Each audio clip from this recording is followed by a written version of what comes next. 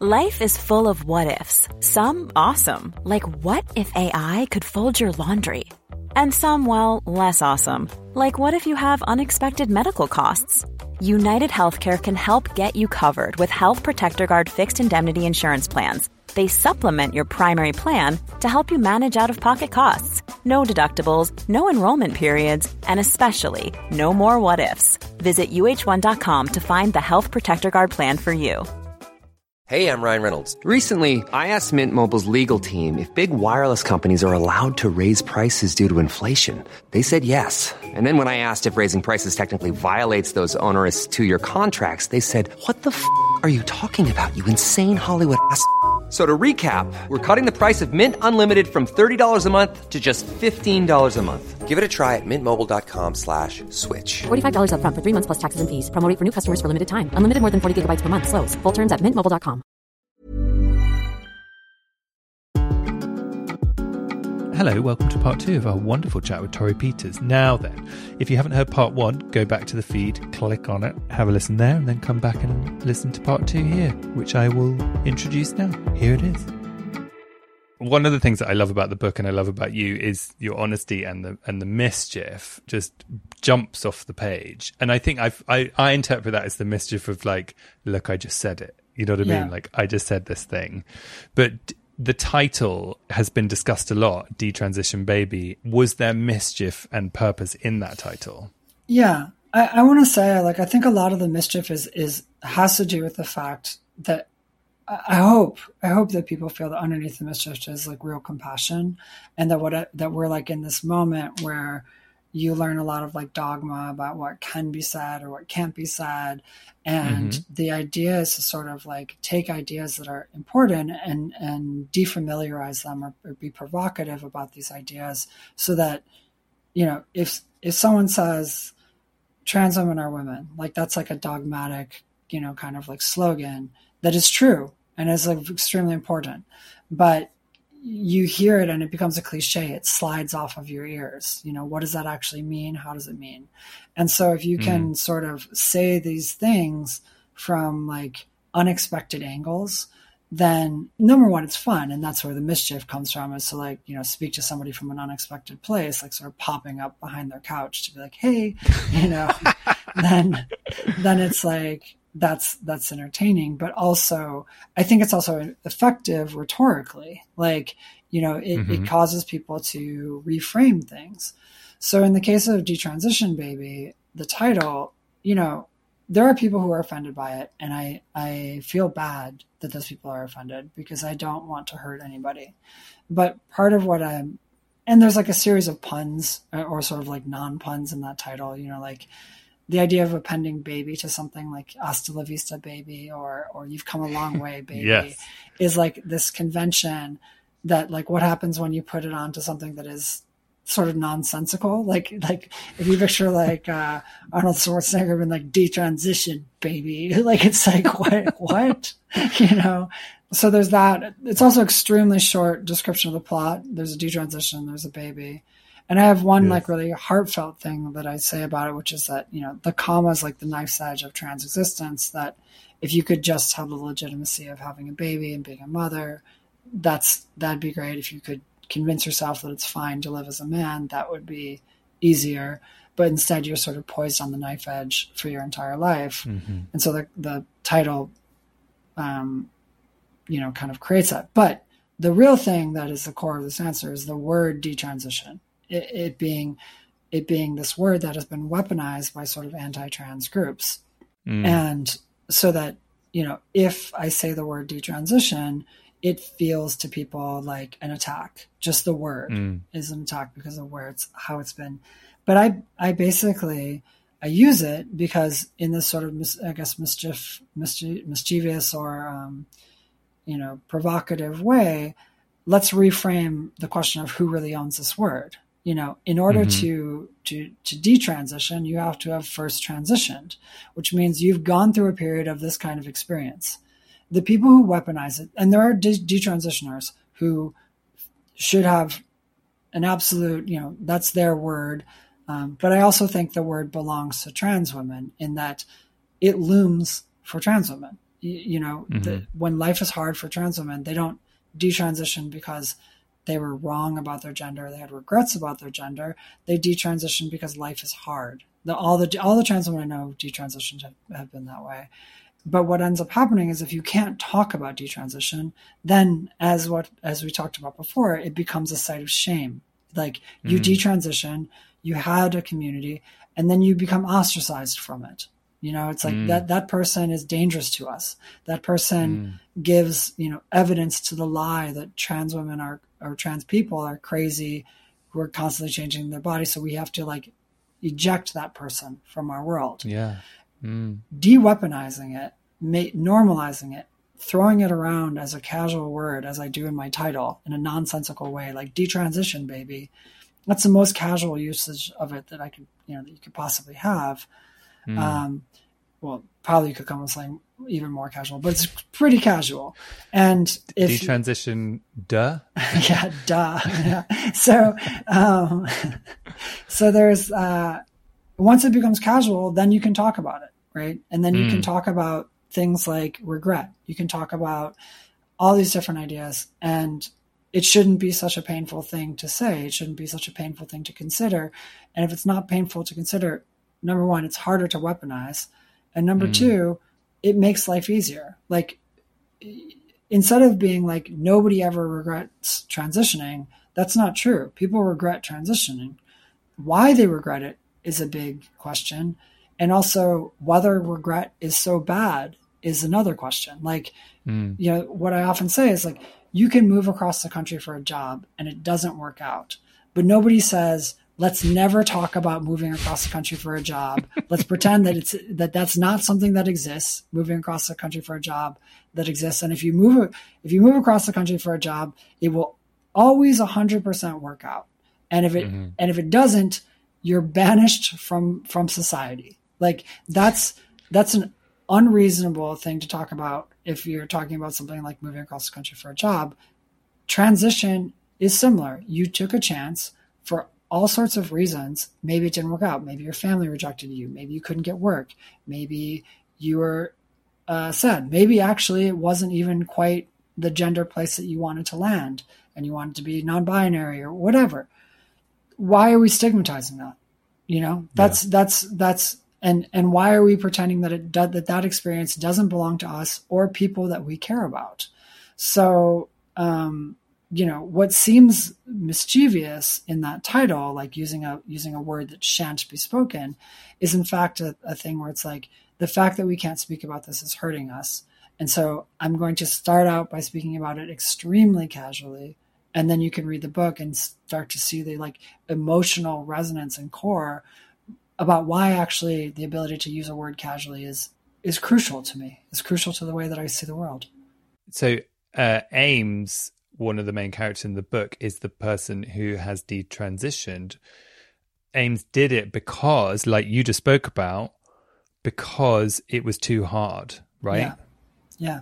So it's baked into what this book is about as well. Is the reaction coming from people saying that you haven't detransitioned, therefore you can't speak about it? Well, some people have certainly said that. Most critiques of me I've heard from one.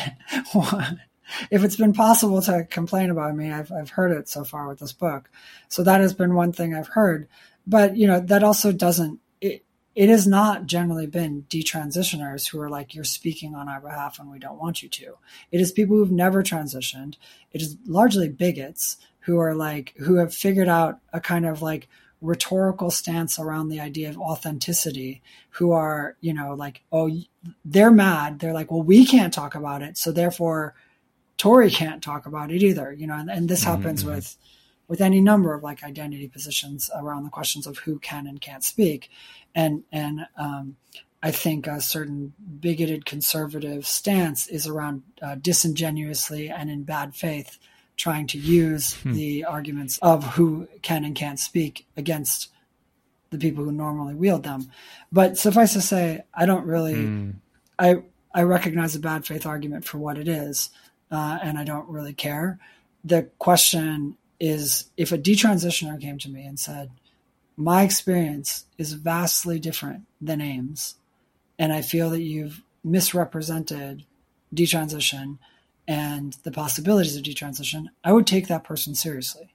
I might have things to say to them about this book never claimed to represent the experience of all detransitioners, but I think that person has a legitimate life experience that I can consider. I would also say that as a trans woman, I think detransition looms for me. I've had experiences that are, moments in my life where I've come close to wanting to detransition, and that, AIMS is in some way a logical extension of what if I did that, and I deserve a path for you. Yeah, I deserve to have those thought experiments. But the people who largely say you can't talk about detransition because you're not a detransitioner, they're bigots who want me to shut up, and they've come across a convenient argument. And that's... Well, there's no chance of that. But it's really, but also what I'm thinking as you're speaking, I'm just like, well, there's such little, on the whole, compassion for those who want to transition. Let's not take away compassion from people who want to detransition. Like, the only parallel I can draw is like when I came out, like I wasn't sure. Yeah. You know what I mean? I was just like, I think this is what I'm at, but what, to add into that, well, you better stick with it. Why? No. I'm having a book event with a writer named Carrot Quinn. She rode freight trains across the country, and she has this great book in sort of like the style of like Cheryl Strayed's Wild, like, hiking that long term. Oh, yeah. But instead of hiking, it's hopping freight trains back and forth across the country. Carrot is somebody who transitioned, female to male, transmasculine, transitioned, decided it wasn't for Carrot, and transitioned back, and is sort of like, in a place of gender weirdness. And I was talking to Carrot yesterday, and Carrot was like, actually, my gender is the least interesting thing about me. And I wrote this book, and like gender really isn't even part of this book, because it actually doesn't trouble me that much. And I'm fine. I'm doing great. And I've gone through this whole transition process and this detransition process, and it's not actually a traumatizing thing, right? Like it's actually a boring thing for Carrot. Like Carrot has a million other things to think about. It's, this idea that like, oh, you transition and then you detransition, and all you have left was like the tatters of your life around you and meaninglessness, because you've gone through this like, some sort of gauntlet of horror to try, actually people can just transition, and then they can detransition, or they can find a cool place. And like, it can be not that big a deal. Like it can just be a small thing, which is, it seems to be for Carrot. It's also, that feels like that's someone speaking from the inside looking out, rather than the narratives we put on are often from the outside looking in. Exactly. Of like, oh, that must be horrible for you. Well, hang on a sec, is it? Yeah. And actually, when you say that as well, like I'm reminded of Mickey Blanco, who was a previous guest on this podcast, and Mickey was transitioning and then decided that they didn't want to. And I think I've got this right, and it's always an evolving discussion, but partly because the conversation about what they could be was evolving. They were like, I think I remember them saying like, I actually realized like I was this fabulous person. I didn't need to go and start cutting myself up. I actually was them, and I was doing it for other people in some respects, so that I could fit into a box for other people. Right. And then there's people like me, which is like all things can be true at once. Like I am what people call like a binary trans woman, and that like I feel very connected to my womanhood, and I needed it.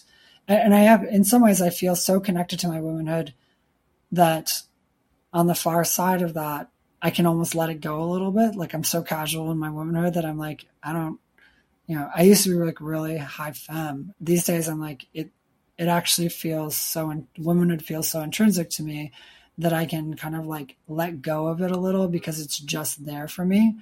And it's interesting because that can look to an outsider like I'm moving back towards masculinity, but that's actually not the case. I've just chilled out, and so someone like Mickey Blanco, who's maybe doesn't feel like that gender presentation could look very much like mine, although what's actually happening internally are two totally different things. A lot can happen in the next 3 years. Like a chatbot may be your new best friend. But what won't change? Needing health insurance. United Healthcare Tri-Term Medical Plans are available for these changing times. Underwritten by Golden Rule Insurance Company, they offer budget-friendly, flexible coverage for people who are in between jobs or missed open enrollment. The plans last nearly 3 years in some states, with access to a nationwide network of doctors and hospitals. So for whatever tomorrow brings, United Healthcare Tri-Term Medical Plans may be for you. Learn more at uh1.com. When you're ready to pop the question, the last thing you want to do is second-guess the ring. At BlueNile.com, you can design a one-of-a-kind ring with the ease and convenience of shopping online. Choose your diamond and setting. When you find the one, you'll get it delivered right to your door. Go to BlueNile.com and use promo code LISTEN to get $50 off your purchase of $500 or more. That's code LISTEN at BlueNile.com for $50 off your purchase. BlueNile.com, code LISTEN. Yes, and you're reminding me as well of, like, you said two things which were really fascinating, which was from across the other side of the fence, it can look like cis women know what they're doing with femininity, and then you arrive there and you're like, okay, no one fucking knows. It's as difficult.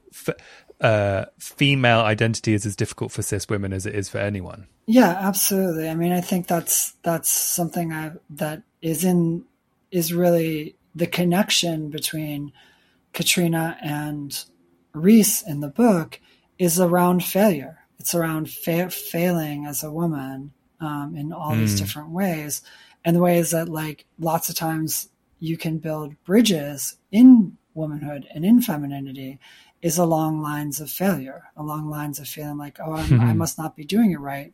And then you can kind of like bond with people. Like the books that I read when I was writing Detransition Baby were largely books by divorced cis women, which I read partly because they described failure so well. And I was like, I feel like I'm failing. And here's all these books by, like the Ferrante series felt just like a revelation to me, because I was like, the failure that Ferrante describes as a woman feels so much like my failure.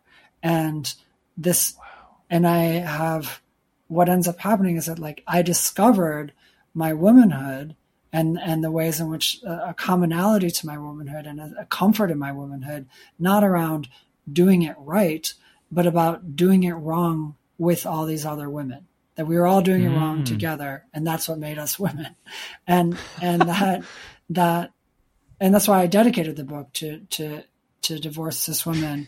Was, in a sort of superficial way, it's the way I say is like, okay, there's an arc that trans women and divorced cis women go through where it's like, my life looks a certain way for a certain time, and then there's a break or a failure, and you have to move forward without either getting bitter or reinvesting in the illusions that brought you to that failure in the first place. Yes. And that's a sort of narrow version of it.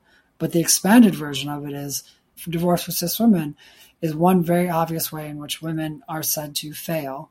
And I have a lot of kinship with the particular failures of womanhood, that's how I make friends. It's the closest relationships I have with women. And in this book, motherhood, similarly, the connections around motherhood is that all the different ways that mothers are told that they fail, that they're not raising their kid right, that they're putting their kid in danger. Here's all the ways that you're not a good mom. And that when you hear moms talk, they're not bonding over like, I'm an excellent mother and you are an excellent mother too. Like let's have our excellent mother club. It's like, things are hard. I made this mistake. How can I make it better? How can we help each other out? How can we do? It's like failure is the glue. Yes. And fear of failure is the glue. And also a lack of diverse role models for what that is, right? Because you've spoken about, you called it the Sex and the City problem. Yeah. It was that when I was watching Sex and the City, the problem was that as you have your 20s, and your 20s are fun, but as you get to, your 30s and youth is fading, and you're looking for how do you find meaning as a woman in your life, there's sort of 4 models that are embodied by the 4 Sex and the City characters. You can get married and be a Charlotte, you can have a baby and be a Miranda, you can have a career and be a Samantha, or you can find meaning in like sort of art and expressing yourself and be a Carrie. Who also, in the end gets married. But there's 2 points to this. One is that I think those are sort of narrow ways, and that every generation ends up reinventing these narrow sort of ways of finding meaning. And then the other thing is that for trans women, it's aspirational to even be able to do these narrow ways of doing things. It's only my generation as trans women who can begin to sort of aspire to these narrow roles. So I'm both trying to make fun of the narrowness of the roles and be like, maybe there's ways to expand this. And also to say these narrow roles are nonetheless quite comforting and are a place that I aspire to be in. But yeah, they're safe. They're safe. Yeah. And they telegraph as well. They telegraph an accepted version of femininity. So by diving into them and concealing yourself in them, I have a version of that with masculinity, then you can feel safe, and then you're like, oh, but hang on, I'm continuing tropes that are disruptive.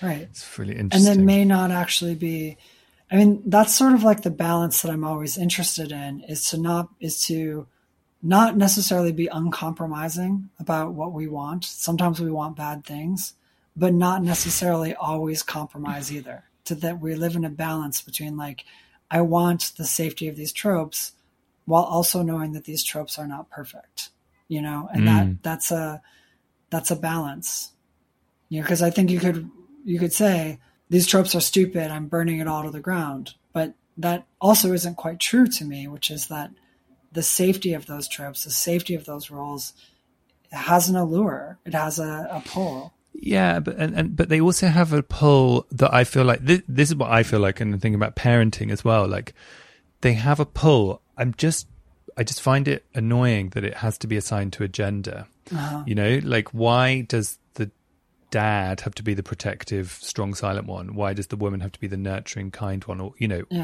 I'm generalizing, but like I'm really looking forward to being a parent and trying to be the person who gives the femininity. And I think that that's beautiful. And that's the thing that I think is the bit that I find tricky.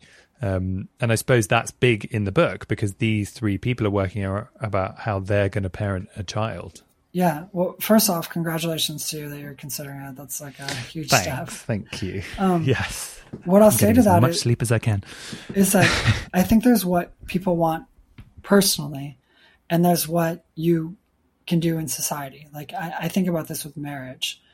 I always thought with my first marriage that I would invent my marriage for myself, that I would be stronger than the institution, right? That marriage would be whatever I want it to be. And that my example of what happened is the first time, my first marriage, it was before I transitioned, and I was married to a woman. And the first time I went out, after I was married, someone was like, well, where's Olive? And I was like, listen, I'm not Olive's keeper. Olive does whatever she wants. She can go, like we don't have a marriage where we have to be together all the time. Like, what are you thinking? And then, by the 10th time, I got tired of making that speech when someone was like, where's Olive? And I was like, I don't know. She's somewhere. And, by the 100th time, someone's like, where's Olive? And I was like, yeah, where's Olive? And it was like the institution pushes you to become something, but in a million little ways every day that you can't always be on guard for, that you can't always be aware of. And this fatherhood is similarly an institution, right? Where you can have an intention of, I want to offer feminine beauty. Your child goes to school every day and says, and, kids are like, well, what does your dad do? And you get asked these questions, and then you don't want to necessarily always be telling your kid, like, maybe you want to have a nice time with your kid, not necessarily be like, listen, there's gender roles and I'm subverting them. Sometimes you just want to be like, let's play on the swings. Right. But that little moment is also a moment in which you're capitulating to that role. And so for me, that the question of something like fatherhood or motherhood and these subversions is about an understanding that I'm never going to be able to wholly defeat these institutions. I can only sort of like have like a sort of ebb and flow of battle within them, and like come to a place of comfort in like, you know, if someone expects me to be a mother, or someone, you know, asks you to be a father, that you can do your best to be intentional. And at the same time, I mean, I'm not telling you what to do. I'm sure you're aware of all this. Please do. God, I need some instructions. But yes. Yeah. You know, I know what you mean. Yeah. And it's really funny because actually I was having a conversation with my husband the other week because we'd been, we'd been around some people who were a couple who sort of do this kind of like, yes, dear thing to each other.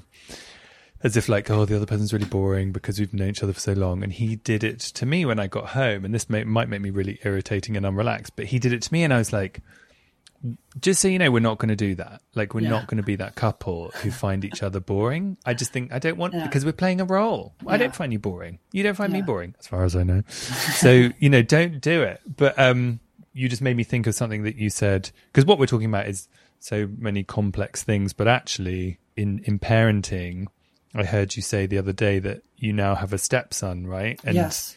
You said, oh, he's not, you know, you're talking about gender and all of these complex ideas. And you're like, but he's actually not doing any of that queer stuff. So I need to just actually not shut up about it, you said, but something like, you know, it's just sort of, in some ways, none of that's interesting to him at this point in time, right? It's not. And what he wants from me is, you know, like I have certain skill sets that maybe don't even accord to my current gender. You know, like I grew up, you know, I grew up in Chicago, but we went up to like Michigan, and I spent time in the woods growing up. And so I have like some like camping and wood skills that are like definitely coded masculine. Like here's how to sharpen a hatchet or whatever. And you know, like, my stepson, that's what he wants from me. And so there's a way in which I'm like, his mom doesn't know how to sharpen a hatchet. So it's like, well, I guess we're doing hatchet sharpening today. And in some ways it's like, well, is hatchet sharpening really a gendered skill? You know, and all this sort of stuff. And I could say all these things about, you know, sharpening hatchet should be a non-gendered ability. But I know that when Gray goes to school and like tells his friend, like, my stepmom Tori taught me how to sharpen a hatchet and like, you know, bait a fish hook and like all of these important knots, they're going to be like, is Tori like a Boy Scouts leader? Like, what is, like, what's up with Tori? And, and like, you know, I can protest all, you know, so it's like at some point life gets, you know, it's like my individual connection with Gray is my stepson is in the end what I prioritized. Yeah, and actually, in a way, what we're asking for, or what I feel I'm asking for, is like, can we get rid of all this gender assignment of any kind of task or feeling or anything? And in some ways, that's what you're doing, and in a silent way. And if people want to ask that question, let them. That's the future, right? I mean, basically, you know, I'm sure all his friends' parents are like, also like, you seem like a great Boy Scout leader, and will you take our kids? And I have to be like, I literally was about to say they're all going to get sent around. Yeah, it's like, well, okay, you know, just and that instead of, I mean, I think at a certain point in my life I would have been insulted by it, and now I just think it's like, you know, kind of hilarious that like that you do this gender stuff long enough and it's all funny.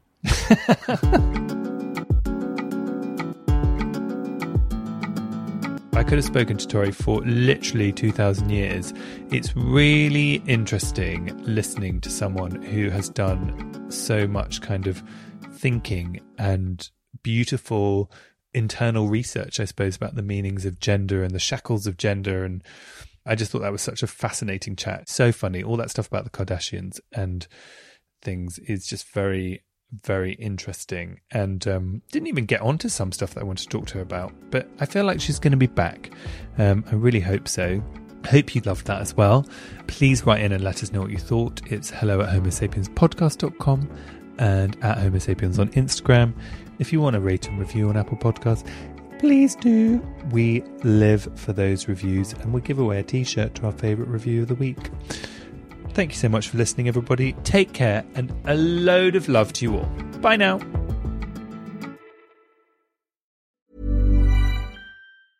Even when we're on a budget, we still deserve nice things. Quince is a place to scoop up stunning high-end goods for 50 to 80% less than similar brands. They have buttery soft cashmere sweaters starting at $50, luxurious Italian leather bags, and so much more.